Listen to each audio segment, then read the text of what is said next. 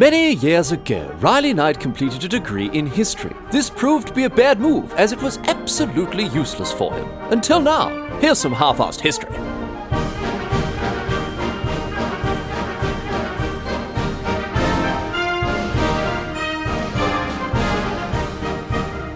What's going on, mate? Great to have you along for some more half-assed history. This week on the agenda, going to be finishing our chat about the history of flight, finishing off what has become a three-part tour of the story of one of the most important technologies in human history. There is so much to talk about when it comes to flight and aviation, and in the last two episodes, we have gotten across so much of it. We've talked about the origins of human flight, our often unsuccessful and sometimes very lethal investigations into flight. Talked about tower jumps and ornithopters and rudimentary gliders and all sorts of other stuff. We didn't make much progress with flight for hundreds and hundreds of years, really, as we talked about 2 weeks ago. But then, in the last few hundred years, last few centuries, we've bucked up our ideas quite significantly. Lighter than air flight with balloons and airships in the 18th and 19th centuries, before the 20th century brought us heavier than air flight. That's what we talked about 2 weeks ago, lighter than air flight and all the stuff that led up to the 20th century, which is what we were talking about last week, right? The advent of heavier than air flight and how the aviation industry got off to what I guess you could call an absolute flyer. The first aeroplanes developed very quickly indeed. They were militarized and then demilitarized during and then after the First World War. And as the decades passed, they became a bigger and bigger part of human civilization. After the First World War, civilian aviation emerged for entertainment and travel and logistics, with all sorts of technological developments continuing to improve aircraft of all kinds. Last week, we also talked about the golden age of airships, which ended very abruptly in the late 1930s as the Hindenburg went up in flames, along with most people's interest in the continued use of airships. And we wrapped things up last week at the end of the 1930s with the Second World War about to begin, and it's there that we're going to pick things up today. Another long one coming your way here, so let's get into it. Let's strap ourselves in and finally finish off our very lengthy run-through of the history of flight. Off we go. We're going all the way back here.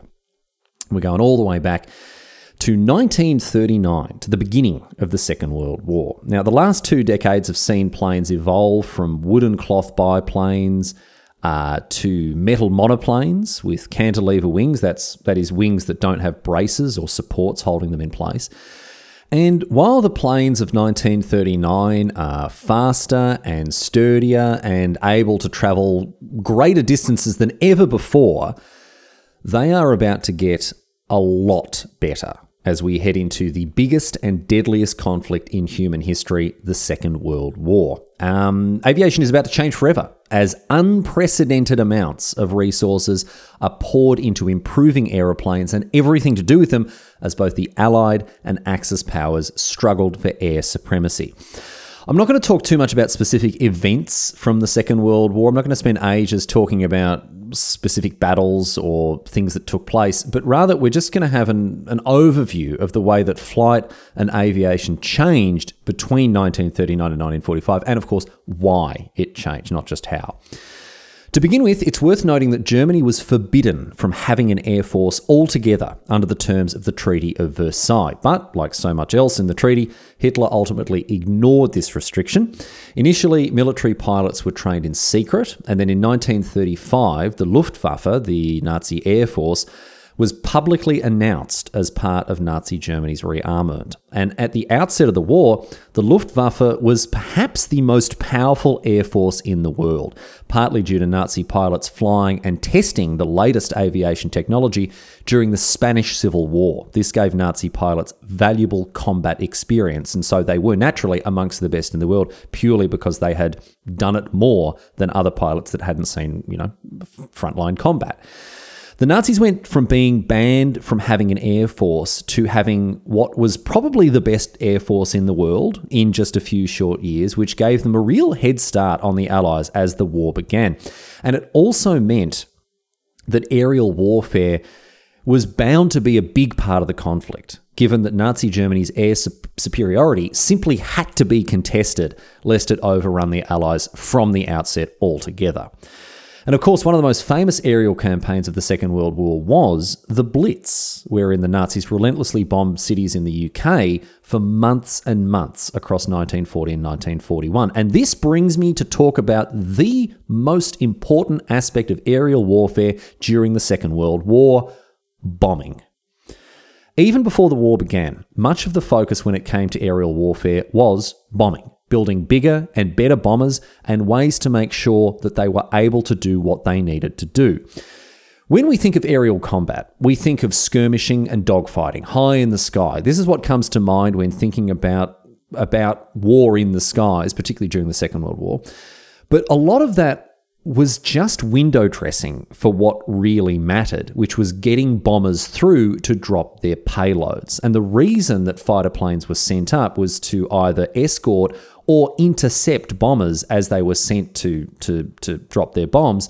And so for that reason, the much more flashy and exciting air-to-air combat is tend to be what ate up the headlines. But really, the overarching objective of all of these aerial campaigns was to drop as many bombs as often as possible.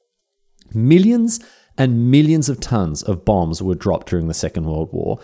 And one of the primary ongoing goals of all the air forces that took part was ensuring that they had the ability to drop bombs on their chosen targets throughout the war. And this was both strategic bombing, in the sense that you just carpet bomb an entire area and hope that you hit stuff that matters, and tactical bombing, which is to say aiming at specific targets designed to inflict maximum damage on key pieces of infrastructure, military installations, what have you, right?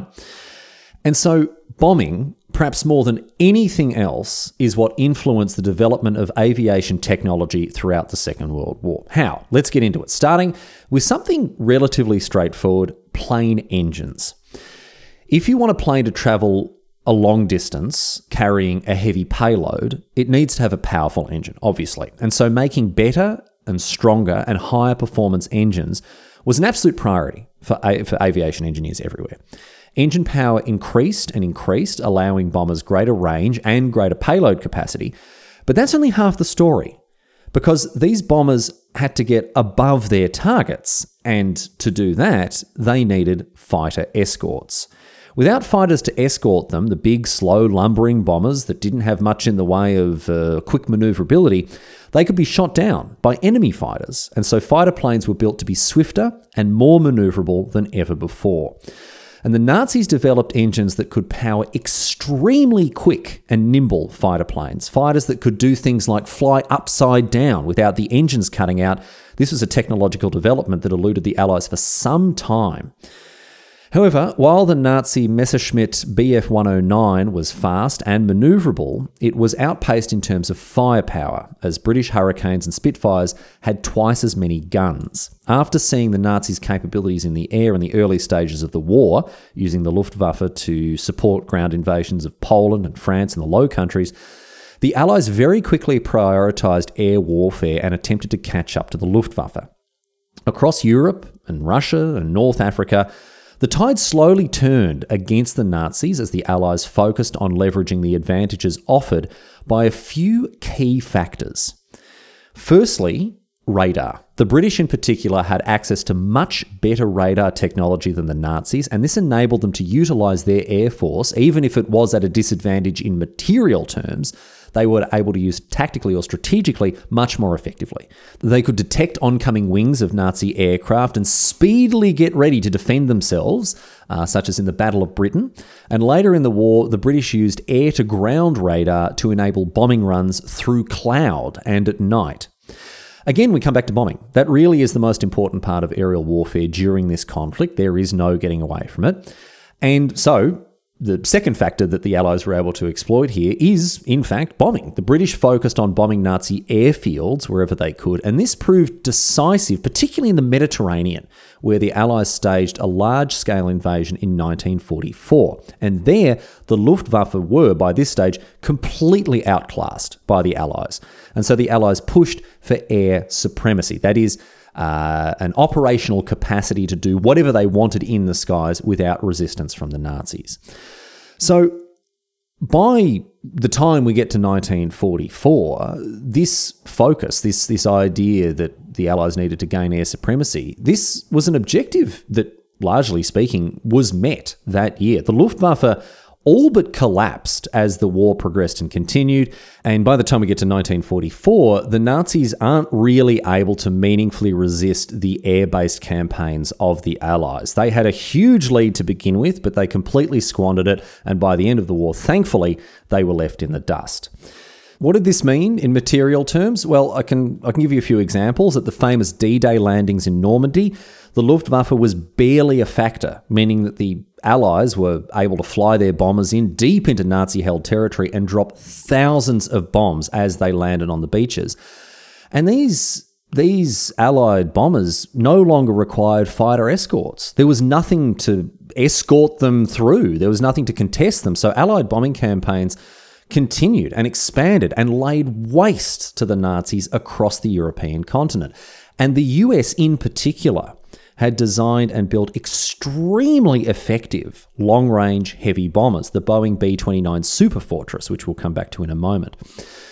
The point I'm making here is that planes got better and better and better throughout the Second World War, generally with one single objective in mind. And this is in fairness, a simplification, but I think it's a pretty reasonable one. The primary focus of aviation during this period in history was to improve the capacity of aeroplanes to carry and drop bombs. So let's take the military aspect out of this equation here and think about what this means more broadly for aviation as a whole. It means that aviation engineers are looking for ways, once again, to make planes faster and stronger than ever before. These planes have to get to their appointed location as quickly as possible, carrying as much weight as possible. And really, when you think about it, the fact that they're carrying bombs is irrelevant. Well, it's probably not irrelevant to the people that the bombs are being dropped on, I suppose I should say, but you can see what I'm driving at here. Modern commercial aviation is still, in a very real way, seeking to do exactly what the aviation engineers of the 1940s were seeking to do: carry heavy loads around at as great a speed and as efficiently as possible. So you can see then how aviation was so strongly influenced by the Second World War and the overarching importance of strategic and tactical bombing throughout the entire conflict. Now, as I say, this is something of a simplification, and there certainly were other important developments as well on top of this. For instance, the manufacturing of aircraft was prioritised like never before, and the actual processes by which aeroplanes were made became faster and more efficient, so more planes could be jammed into the sky. Similarly, more and more infrastructure was built to support these air forces on the ground. More airfields, more runways, more aerodromes, more of everything that's needed to support aeroplanes when they aren't flying through the sky. And finally, there was a renewed focus on obtaining what quickly became strategic resources: aluminium to build the planes and fuel to power them. In short, because aeroplanes were such a huge and critical part of the Second World War, they became a much more entrenched part of human civilization. Because by the time the war ended, by the time we emerged from the Second World War, aviation is just too big a part of human life to put back on the shelf and forget about. The industry had advanced so much in such a short time that the world would just never be the same again. But talking about the end of the Second World War brings us very neatly full circle back to where we opened the discussion about this conflict when it came to aviation, because the thing that concluded the Second World War once and for all was the one thing that everyone involved in aviation during this period in history had been focusing on so strongly throughout the entire conflict. There was one priority for aviation engineers, and that was bombing. And it was, of course, bombing that ended the conflict. The Allies were able to bomb the Nazis into oblivion. They forced their surrender as the smoking ruin of Berlin was captured, while other cities like Hamburg and Dresden were flattened by Allied bombs. And while the surrender of the Nazis did ultimately require a ground invasion of the German heartlands, culminating, as I say, with the fall of Berlin, these sustained Allied bombing campaigns were critical in securing the victory in Europe and the capitulation of the Nazis. But it was a very different story in the Pacific theatre. to force the surrender of the Japanese. A ground invasion was not required, although it was prepared for. And instead of a ground invasion, US President Harry S. Truman unleashed a weapon the likes of which had never been seen on Earth before: a nuclear bomb. And once again, we are back to bombs and bombing. Remember I mentioned before the Boeing B-29 Superfortress, this American long-range heavy bomber? I said we'd come back to it. Well, by 1945, the B-29 Superfortress represented the pinnacle of aviation technology. A pressurized cabin, computer-controlled targeting systems, a maximum speed of 575 kilometers per hour, a range of over 2,500 kilometers while carrying a bombing payload. 50 years ago, we didn't even have people flying in powered aircraft. And now there is a plane that can carry 5 tons of bombs over 2,500 kilometers. And it was, of course, none other than a B-29 Superfortress, nicknamed Enola Gay, that dropped the first nuclear bomb on Hiroshima, Japan, on the 6th of August, 1945. And 3 days later, another B-29, Bockscar, dropped a second bomb on Nagasaki, and with 2 of their cities obliterated, turned to radioactive wastelands in the blink of an eye, the Japanese surrendered less than a week later, and the Second World War was over. So when I tell you that bombing really was the most important aspect of aviation during the Second World War, I hope by now you can see that that's true.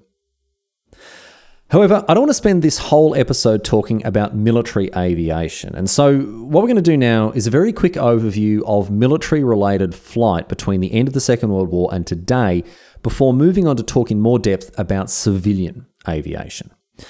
As the Second World War gave way to the Cold War, military aviation remained a huge priority for powerful nations around the world, particularly, of course, the US and the USSR. The rise of digital computing modernized military aircraft everywhere as avionics systems incorporated things like navigation, communication, targeting systems, and so much more. All of this was brought into the digital age. Modern air forces developed to include fighter jets to secure air superiority, bombers to attack ground-based targets, helicopter gunships to support ground operations, and transport aircraft for logistics. Fighters became faster than ever, in no small part thanks to the jet engine, which we'll come to, and began to be armed with missiles due to how machine guns become less effective at such high speeds. Today, we're up to the 5th generation of fighter planes, with the US, China, and Russia all having their own models designed for speed, maneuverability, stealth, and range. In the nuclear age, bombers were a terrifyingly deadly threat that could travel increasingly long distances and threaten a nuclear strike from thousands of kilometers away. And bombers also began to make use of stealth technology to avoid improvements in radar and other detection technology. You can go online and have a look at a picture of the Northrop Grumman B-2 Spirit. This is a long-range stealth bomber that looks like something from Tetris. No idea how it stays in the air. Maybe that's how it gets past radar. When radar scans it, it thinks, oh, well, there's no way that's a plane. No way. I mean, look how ridiculous it is. I'm not going to ping any alarms for that. Clearly not a long-range heavy bomber.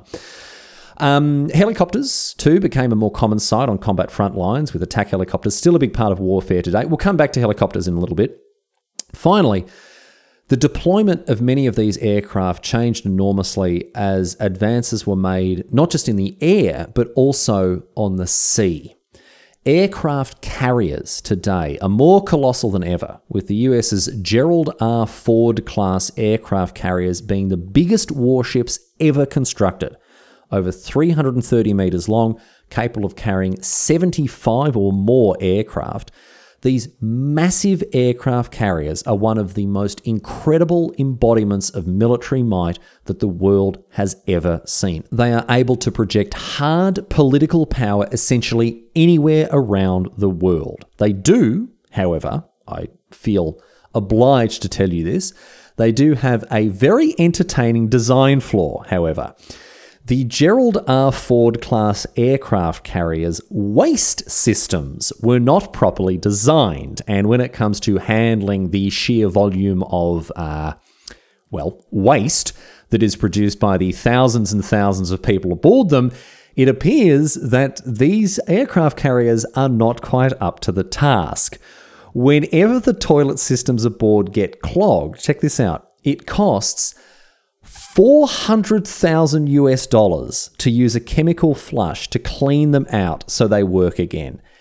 And this flaw is irreparable. It's not going anywhere. They keep having to do this over and over again on these aircraft carriers. Imagine being the person to drop off the last turd that blocked up the system so the $400,000 flush had to happen. Anyway, look, I don't know how we started talking about poos and wees on a serious podcast about the history of flight. Sorry about that, everyone. No idea how it happens. We can move on. Let's move on from the military. Let's head back to the post-war era to talk about civilian aviation. And I want to talk to you about three things in this realm. Firstly, the breaking of the sound barrier and supersonic flight. Secondly, the expansion of commercial air travel, which is very directly related to the third thing that I want to get across, the jet engine, and how aeroplane designs and capabilities changed as a result of this new technology. So let's start then by talking about yet another aviation milestone, one that was broken on the 14th of October 1947, when American pilot Brigadier General Chuck Yeager flew a rocket-powered Bell X-1 aircraft faster than the speed of sound. And yep, you heard correctly, rocket-powered. Let's step back a little bit and talk about that. The overwhelming majority of planes flown during the Second World War were engine-powered propeller planes. But that's not to say there weren't other types. Specifically, research into and development of jet engines was well and truly underway during the Second World War, but they weren't quite widespread by 1945, and we'll come back to jet engines in just a little bit. But the other method of propulsion that was investigated was rockets. Now, you probably associate rockets with space travel, something that we're not going to be talking about in this episode. But no, rockets aren't just for going to space. In fact, rockets have been around for longer than aeroplanes. The Chinese were using gunpowder rockets back in the 13th century. They've been around for a long time. Rockets are used to fire missiles and torpedoes. You can use them to power ejector seats. You can even get rocket cars and bikes. So it's not just space rockets, although that's what obviously they're most famous for. And you can, of course, also use rockets to power planes. And people have been working on and testing rocket-powered plane designs since the 1920s. Nazi Germany and Japan built a few different rocket-powered fighter planes during the Second World War, but they were small in number and they didn't really catch on. But rocket planes are quick. I mean, as you might imagine, they are bloody quick. And in 1945, the US built the Bell X-1, their first ever rocket plane, and it was one of these Bell X-1s that was the first to break the sound barrier. Now, you might be wondering, what is breaking the sound barrier? It means to fly faster than the speed of sound, which is variable. The speed of sound does change depending on various factors, air temperature, whatever else. But roughly speaking, it's around 1,192 kilometers per hour at 0 degrees centigrade. So it's very, very fast. But breaking the sound barrier isn't as simple as flying really fast, because it puts a bunch of unique strains on an aircraft. As you approach the speed of sound, a bunch of things change about, basic aerodynamics, drag and whatever else. And it means that special adaptations have to be made to make sure that a plane isn't going to fall to bits and kill its pilot. Flying faster than sound is very different to flying at subsonic speeds. The biggest issue is drag, as I say, which increases enormously when you go supersonic. You need extremely thin wings on an aeroplane, often swept back in a V shape, and the plane needs to find a balance between the flexibility to deal with the extreme forces put on it by supersonic flight, while also being rigid and strong enough to hold together in general flight. And you also need to be able to, fly fast enough, which back then was only possible with a rocket engine, although these days jet engines are more than advanced enough for supersonic flight. The Bell X-1, however, was an experimental rocket plane and managed to break the sound barrier, as I mentioned before, on the 14th of October 1947. Chuck Yeager became the first person in history to travel faster than the speed of sound. Now, interestingly, this wasn't the first time that humans broke the sound barrier. It was the first time that humans traveled at the speed of sound. But there is a device, a very old invention, in fact, that was the first thing that humans ever used to break the sound barrier. And when I tell you what it is, you will do that thing where you go, oh, yeah, of course. It is the whip. Because when a whip is cracked, what you're hearing there is a sonic boom. You are hearing the end of the whip travel faster than the speed of sound. That's why whips make the noise that they do. We've had whips for hundreds, thousands of years maybe, and that is, long before the Bell X1, the first thing that humans used to break the sound barrier. Although, of course, we weren't able to ride the whips as they travelled faster than the speed of sound. So the Bell X1 is very important in that it enabled humans to travel faster than the speed of sound for the first time in our history. The X1, painted bright orange, was loaded into a B-29 Superfortress's bomb bay, and it was dropped out of the B-29 mid-flight, then sped up to reach Mach 1.06, that is 1.06 times the speed of sound. And a huge milestone was achieved, one that, once broken, led to all manner of other supersonic aircraft. Ever since the 1950s, major military powers like the US, the USSR and then Russia, France and China have all had fleets of supersonic fighter planes. Today, supersonic planes cannot just break the sound barrier, but travel several times faster than it. These planes are very bloody quick. The World Air Sports Federation, or FAI, is the custodian of airspeed records, and the current official record was set all the way back in 1976 when American pilots Eldon George and George Morgan Jr. flew a Lockheed SR-71 Blackbird at 3,529.6 kilometers per hour, around about Mach 3.3. The SR-71 Blackbird is so fast that when it was threatened by a missile, right, its standard evasive procedure was just to speed up because a missile would not be able to catch it. That's how fast that plane was. But this is for a manned plane with a jet engine. That's the official record held by the FAI. There are other unofficial records, such as when the American pilot William Pete Knight flew a rocket plane, a North American X-15, at 7,274 kilometers per hour back in 1967, which is Mach 6.7. And while we're talking about unofficial records, let's talk about the fastest manned atmospheric flight ever to have taken place. In 1981, American pilot Joe H. Engel piloted the Space Shuttle Columbia, reaching a speed of 28,000 kilometers per hour. But it was coming in from space with an atmospheric re-entry, so maybe that's cheating. I mean, they don't let you win the Olympic 100-meter sprint by starting off in a car and then jumping out. Anyway, supersonic planes are very common these days, usually in the world of military or scientific aviation, but there were a few, two to be exact, that were used for civilian travel. The Soviet Tupolev Tu-144 and the Franco-British Concorde, although neither are still flying around today. Ultimately, they were too expensive and not in demand enough. They could also only fly over oceans because of the sonic booms they created.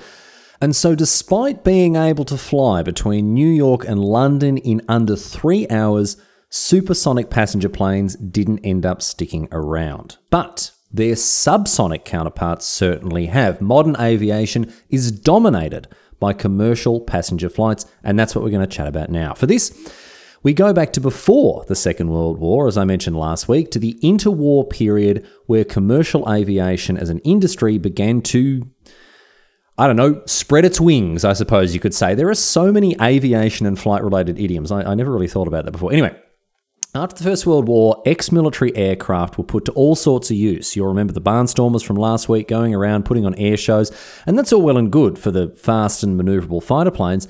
But what about things like heavy bombers? Well, from 1919 onwards, these planes were repurposed to carry people rather than bombs, and so passenger aviation began. 1919 saw the first scheduled international passenger service between London and Paris. The redesigned Airco DH-9A could carry 4 passengers, plus a pilot who sat in an open cockpit. Again, not quite the 853 passengers a fully loaded Airbus A380 can hold, but hey, it's early days. 1919 was also the year that saw the founding of the oldest airline that is still in operation today, the Dutch National Airline, KLM. And, the second oldest operating airline, well, seeing as you've asked, I suppose I better tell you it is none other than Qantas, founded in 1920, the Australian National Airline. Anyway, from this starting point way back around the beginning of the 1920s, passenger planes grew in size and capacity between the world wars, particularly in Britain and France, who led the way on commercial aviation. The thing is, these planes back then, they still kind of look like toys. They are biplanes, they're made of wood, they're carrying maybe a dozen passengers at most. They were not what you would think of today as commercial airliners. But the industry continued to expand, and things like runways and passenger terminals were constructed all around the world. Many airlines used seaplanes too, given how few runways there were to begin with. And eventually, airliners began to be made out of metal, increasing their speed, durability, and carrying capacity, and bringing with them other new advancements for passenger comfort, things like improved cabin heating and lighting and better windows. These commercial flights also carried mail, speeding on postal services around the world, but that's another story. Maybe we'll do a history of postal services one day. But the fact they carried mail was very important. It was one of the key ways that these airlines actually made money, as just carrying passengers often wasn't enough to turn a profit. Anyway, this was the beginning of the commercial aviation industry. Relatively small scale compared to what it is today, but as we've talked about, the Second World War saw so many resources poured into expanding and improving aviation for military purposes. This was bound to impact civilian aviation as well. Planes looked very different by the end of the war, as heavy bombers like the B-29 or the Avro Lancaster were converted for commercial use. As I mentioned before, these planes were purpose-built to carry heavy loads great distances, and so they were well suited to becoming passenger aeroplanes. Then again, they were also purpose-built to drop these heavy loads with pinpoint accuracy, which I should mention did not remain part of their operational capacity after being converted from bombers to airliners. Can you imagine, ladies and gentlemen, we are approaching our destination. Please return to your seats and fasten your seatbelts and get ready to be dropped on the airport below us from 30,000 feet. I really don't know how airlines would be doing these days if there was an impromptu skydive involved in getting to your destination every time you got on a plane. Anyway, these early post-war airliners, the Douglas DC-6, the Vickers Viscount, the Boeing 377 Stratocruiser, they all pioneered new levels of comfort for passengers. They had things like pressurized cabins, air conditioning, larger windows, noise reduction, better seating. Pressurized cabins in particular, very important, as it meant that a plane could fly above weather systems at tens of thousands of feet, meaning a higher cruising speed, a smoother and safer journey, and a much more efficient use of fuel in order to get to your destination. On that note, as these planes are more economical than ever before, with higher seating capacities, more cargo space, faster and more powerful engines with better fuel efficiency, I should say, not the 377, as all the aviation nerds listening will know all too well, but these planes, and many others like them, used a technology that was swiftly becoming eclipsed by the next big thing in aviation. And this brings us to the next thing that I want to talk about, the jet engine. All the planes we've talked about here, except obviously the rocket planes, were powered by propellers. You look up a picture of a Douglas DC-6, very famous airliner, and you'll see it there with its 4 piston-driven propellers. Propeller airliners, or propliners as they're sometimes called, dominated commercial air travel for the first decade after the Second World War. But as I've said, the next big thing is just around the corner. A jet engine, at its most basic, is a tube where air enters at the front, has fuel added to it, and is then burnt, which accelerates the air being blown out the back of the tube, so when it exits, it's moving much faster than before. This generates thrust, and thrust is what is needed to get a plane into the air and keep it there, for that matter. People had been working on jet engines for a long time. Way back at the beginning of the 20th century, engineers were experimenting with various jet engines. One of the problems, however, is that you needed the air to enter the engine at a decent speed in order for them to function, and that wasn't possible back in, 1913. The planes just weren't flying fast enough. As time passed, however, and as technology advanced, functional jet engines became closer and closer to being realised as engineers worked away at the problem throughout the 1920s and 1930s. And in 1939, the world's first ever jet-powered flight took place on the 27th of August. A German pilot named Erich Varsetz successfully flew the Heinkel HE-178, a very funny-looking plane indeed. The HE-178 is just essentially a single jet engine with wings. The fuselage is basically just a jet engine. It wasn't long before this design was abandoned, and instead the twin engine design became the norm. We still use it today. Both the Allied and Axis powers flew jet-powered fighter planes, although in relatively small numbers and not to all that much fanfare. However, after the war, research into jet engines for military planes continued, and by the time we get to the 1950s, more or less all combat aeroplanes used jet engines. And it was in that decade, in the 1950s, that the jet engine superseded the propeller on airliners as well. Propellers had a good run, but their time was up. They couldn't scale to faster speeds. As you got lower returns, the closer the propeller came to the speed of sound. It wasn't a question of designing a better propeller. The laws of physics are starting to interfere here. Propeller planes just have to give way to jet planes once you get to certain speeds. In the mid-1950s, major international powers saw it as a point of pride during the Cold War to have a national commercial jet plane. The British had the de Havilland DH-106 Comet from 1952, although it was withdrawn due to ongoing issues. The Soviets introduced the Tupolev Tu-104 in 1956. The French got there in 1957 with the Sud Aviation's SE-210 Caravelle, while the US had the Boeing 707, the Douglas DC-8, and the Convair 880 in 1958, 59, and 1960, respectively. And if you go and look at pictures of all of these planes, you'll notice something very interesting. These planes don't look all that different from the planes that are flown around today. There's still a fair bit of development and improvement to be done on them in many, many ways, but in terms of external appearance, in a general sense, jetliners just haven't changed all that much. But I said there was development and improvement. Let's do a quick decade-by-decade rundown here. The 1960s saw jetliners incorporate turbofans into their engines, increasing their speed. The 1970s saw fuselages widened to allow the twin-aisle seating arrangements like the ones you see in planes today. The 1980s saw smaller-sized jetliners become able to make oceanic crossings, while the 1990s saw a new generation of jetliners like the Airbus A330 and the Boeing 747-400 enter the market with the most advanced engines and sophisticated flight systems yet seen. I should mention, I suppose, that propeller planes still exist, of course. I mean, even today, gas turbine-powered propellers, known as turboprops, can still be found on smaller planes, usually used for regional, short-distance passenger trips. Overall, however, commercial flights became faster, quieter, more accessible, more efficient, and more widespread than ever before. And in this period of aviation, there weren't, broadly speaking, any hugely revolutionary changes to civilian aviation, just an ongoing, concerted effort to improve the technology that already existed. The commercial aviation industry was supported on the ground with the construction of airports with bigger runways and more advanced systems and processes to facilitate flight, things like baggage handling services, air traffic control, navigation and communication systems, carefully managed international flight schedules. These are the things that make civilian aviation possible. And speaking of civilian aviation, we should talk about more than just commercial passenger flights. In the back half of the 20th century, aircraft started to be used in other civilian areas, industries, from agriculture to tourism, things like emergency services. Planes today are used to spray crops and fight fires. Tourists can take flights for sightseeing and pleasure. Patients are transported to hospital via plane and helicopter. Oh, helicopters. Oh, man. I completely forgot. Geez, do we have time? All right, let's try to squeeze them in here. We touched upon helicopters 2 weeks ago with the ancient Chinese bamboo copters and Da Vinci's rudimentary designs, but let's talk about helicopters as we know them today.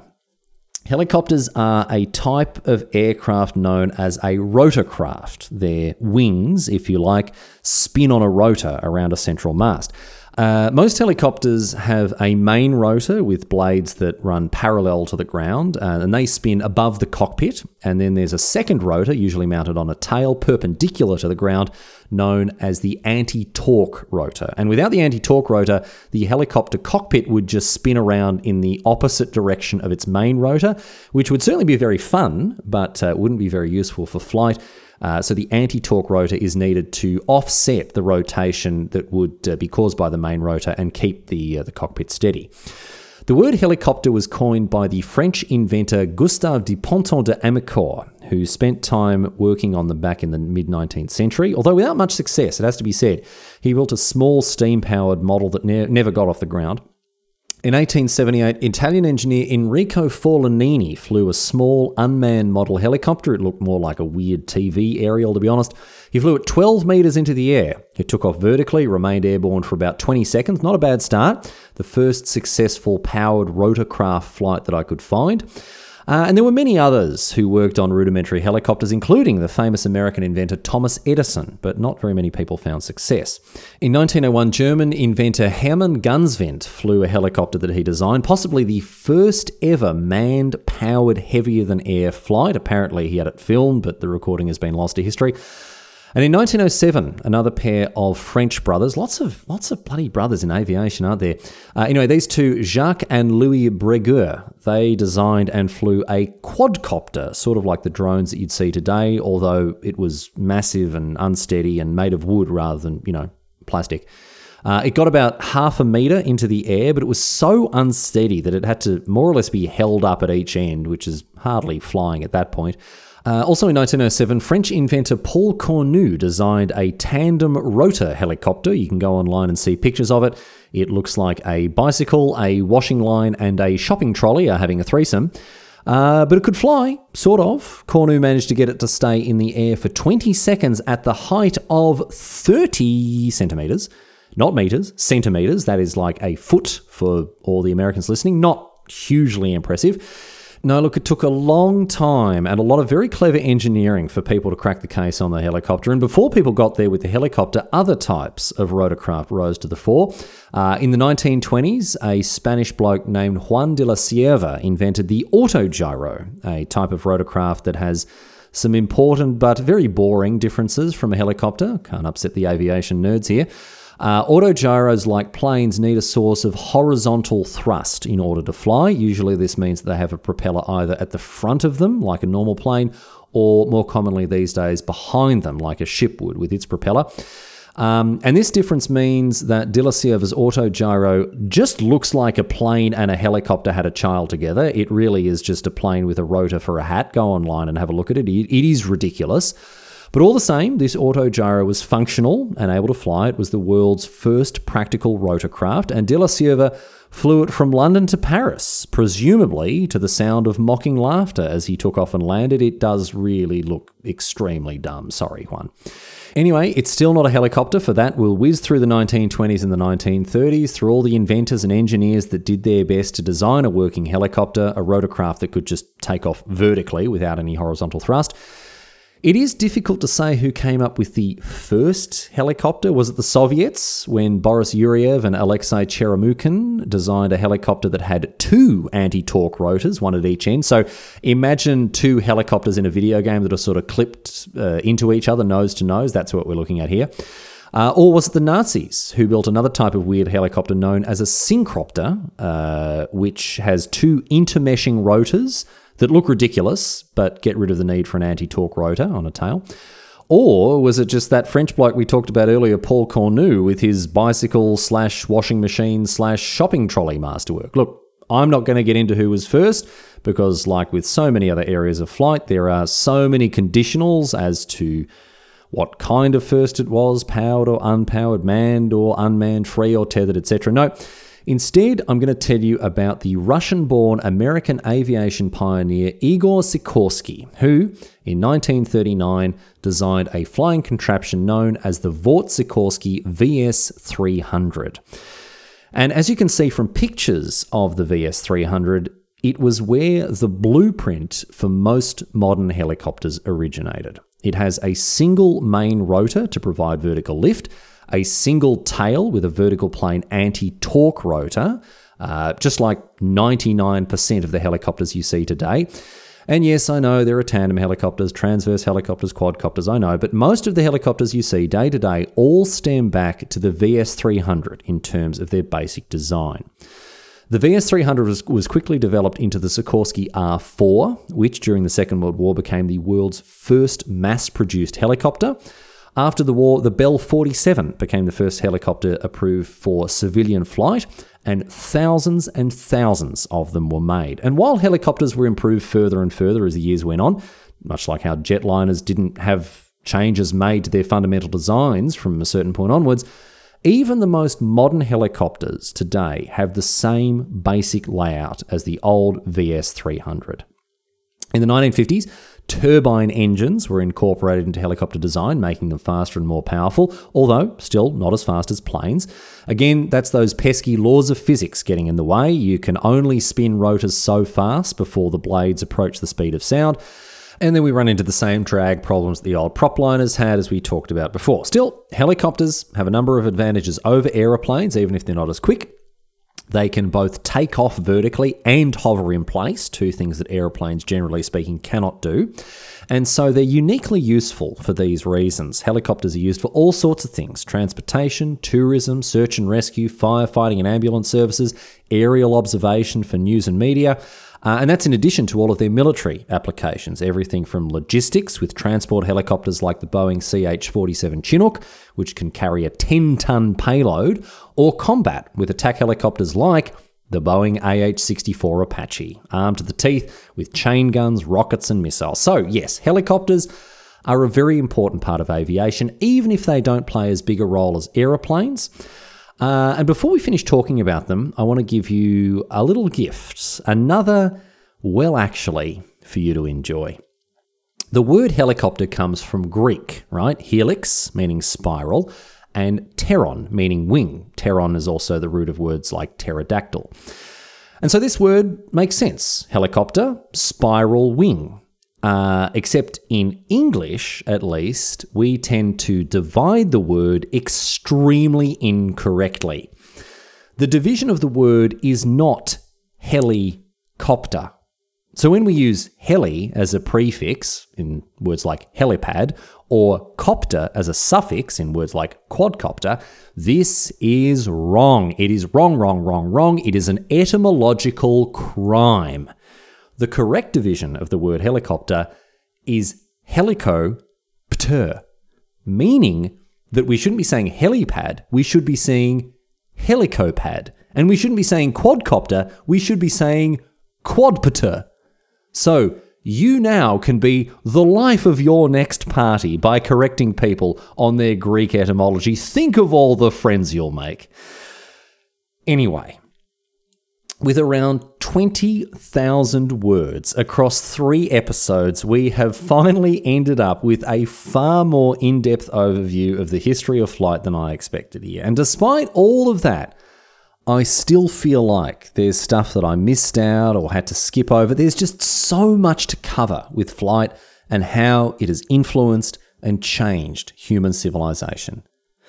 From its beginnings with things like kites and sky lanterns, right through to the supersonic aircraft of today, humans have always, as I said to begin these episodes, we have always been fascinated by the idea of flight. And in today's globalized, interconnected world, where you can get aboard a plane and hours later be in a completely different part of the world, it's difficult to fully appreciate how flight and aviation has changed modern life. People and things can move around the world at speeds that would have been unimaginable to our ancestors. Even a century ago, the thought that the average person could board a plane and fly somewhere, or even just receive a letter or a package from half a world away via the air, we take these things for granted. But without flight, without air travel or transport, think how different the world would be. It took us a long time to get going, but the 20th century saw us seize control of the skies and make them our own. And today, our mastery of the heavens above us has forever changed the way that we live our lives. We're more connected thanks to air travel. We have access to more things from further away thanks to air transport. And we are better than ever at one of humanity's favourite pastimes, killing one another, as now we can do it from the air very effectively indeed. How marvellous. In all seriousness, however, flight is one of the most important technologies in human history. And it's important to remember, we're not finished. Aviation of all kinds will continue to change, develop, improve, and grow. And already, as I mentioned, we're not just flying on our planet, on Earth. At some point in the future, humanity will have to leave Earth and take not just to the skies, but to the stars. And already, we've begun to make contact with and investigate other planets. And already, we have begun to demonstrate our mastery of other skies on other planets. In 2021, a small helicopter, not much bigger than a metre long, was transported to Mars with the Perseverance rover. And on the 19th of April, 2021, the first ever human-controlled, powered flight on another planet took place when the little helicopter named Ingenuity took off in the thin Martian atmosphere and hovered in the air for almost 40 seconds. And Ingenuity is still up there on Mars, still operational, flying up every now and again to scout around, take pictures, and send information back to Earth. And attached to Ingenuity, just under the solar panel that charges its batteries, is, very fittingly, a small piece of the cloth used to make the Wright Flyer all those years ago.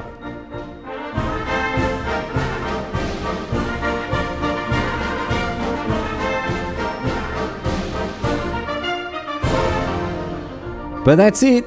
That's all she wrote today, sports fans. At long last, we have come to the end of our very, very lengthy overview of the history of flight. And I do hope you enjoyed it. It did get a little out of control in terms of length, but I hope this is content that you nonetheless enjoyed. Going deep on a topic isn't something we do all the time with Half-Assed History, but as I've said so many times, I felt like this deserved it. It's such a critical part of human technology and scientific advancement, and it's such a huge part of day-to-day life on Earth in the 21st century that I thought that it deserved, well, not just a second look, but a third look as well. So I hope you got something out of it. Back to, hopefully some shorter stuff next week. We'll see how we go. But I want to hear your feedback, of course. Head to halfassedhistory.net and use the contact form to get in touch. It's been so good to hear from listeners and get across what they think of these episodes. And I appreciate people still sending in topics for different things that I could get across in the coming weeks. Make sure you send in topics long and short alike, because starting, I believe, next week, or maybe it's the week after, we are going to have Quarter Asked History. We're going to start having 2 podcasts a week, one long, one short. And so I am looking for shorter topics to get across, ones that'll take, about 5 to 10 minutes to get into. So please do head over to the website, use the contact form to get in touch. And it's there also you'll find links to the merch shop over at TeePublic and the Patreon. If you want to support the show directly on patreon.com, I certainly appreciate it. All sorts of bonus stuff over there, ad-free listening, behind-the-scenes things, show notes, uncut episodes, exclusive merch, and early access to all the episodes as they come out. So thank you so much to all the Patreons there supporting me week in and week out. You are extremely appreciated, my friends. And thank you to the people who are spreading the word of Half-Assed History. We are getting more and more listeners every week, and it's great to have each and every one of you on board. Whether you're an old listener, a new listener, or you're somewhere in between, it's so good to have you as part of the show. Anyway, that is that for this week, and I'll be back next week with more Half-Assed History. Until then, of course, closing out the show with a question posed by, this is a very curious name on Reddit. I don't know exactly what this one, this person's name seems to be Gina, which is just a regular name, and then they have something of a prefix in front of their name, which is Tattoo Maiva. So this is Tattoo Maiva Gina, who asks, Why did so many people in the 1940s confuse Superman with birds and planes? Did there used to be human-shaped aeroplanes?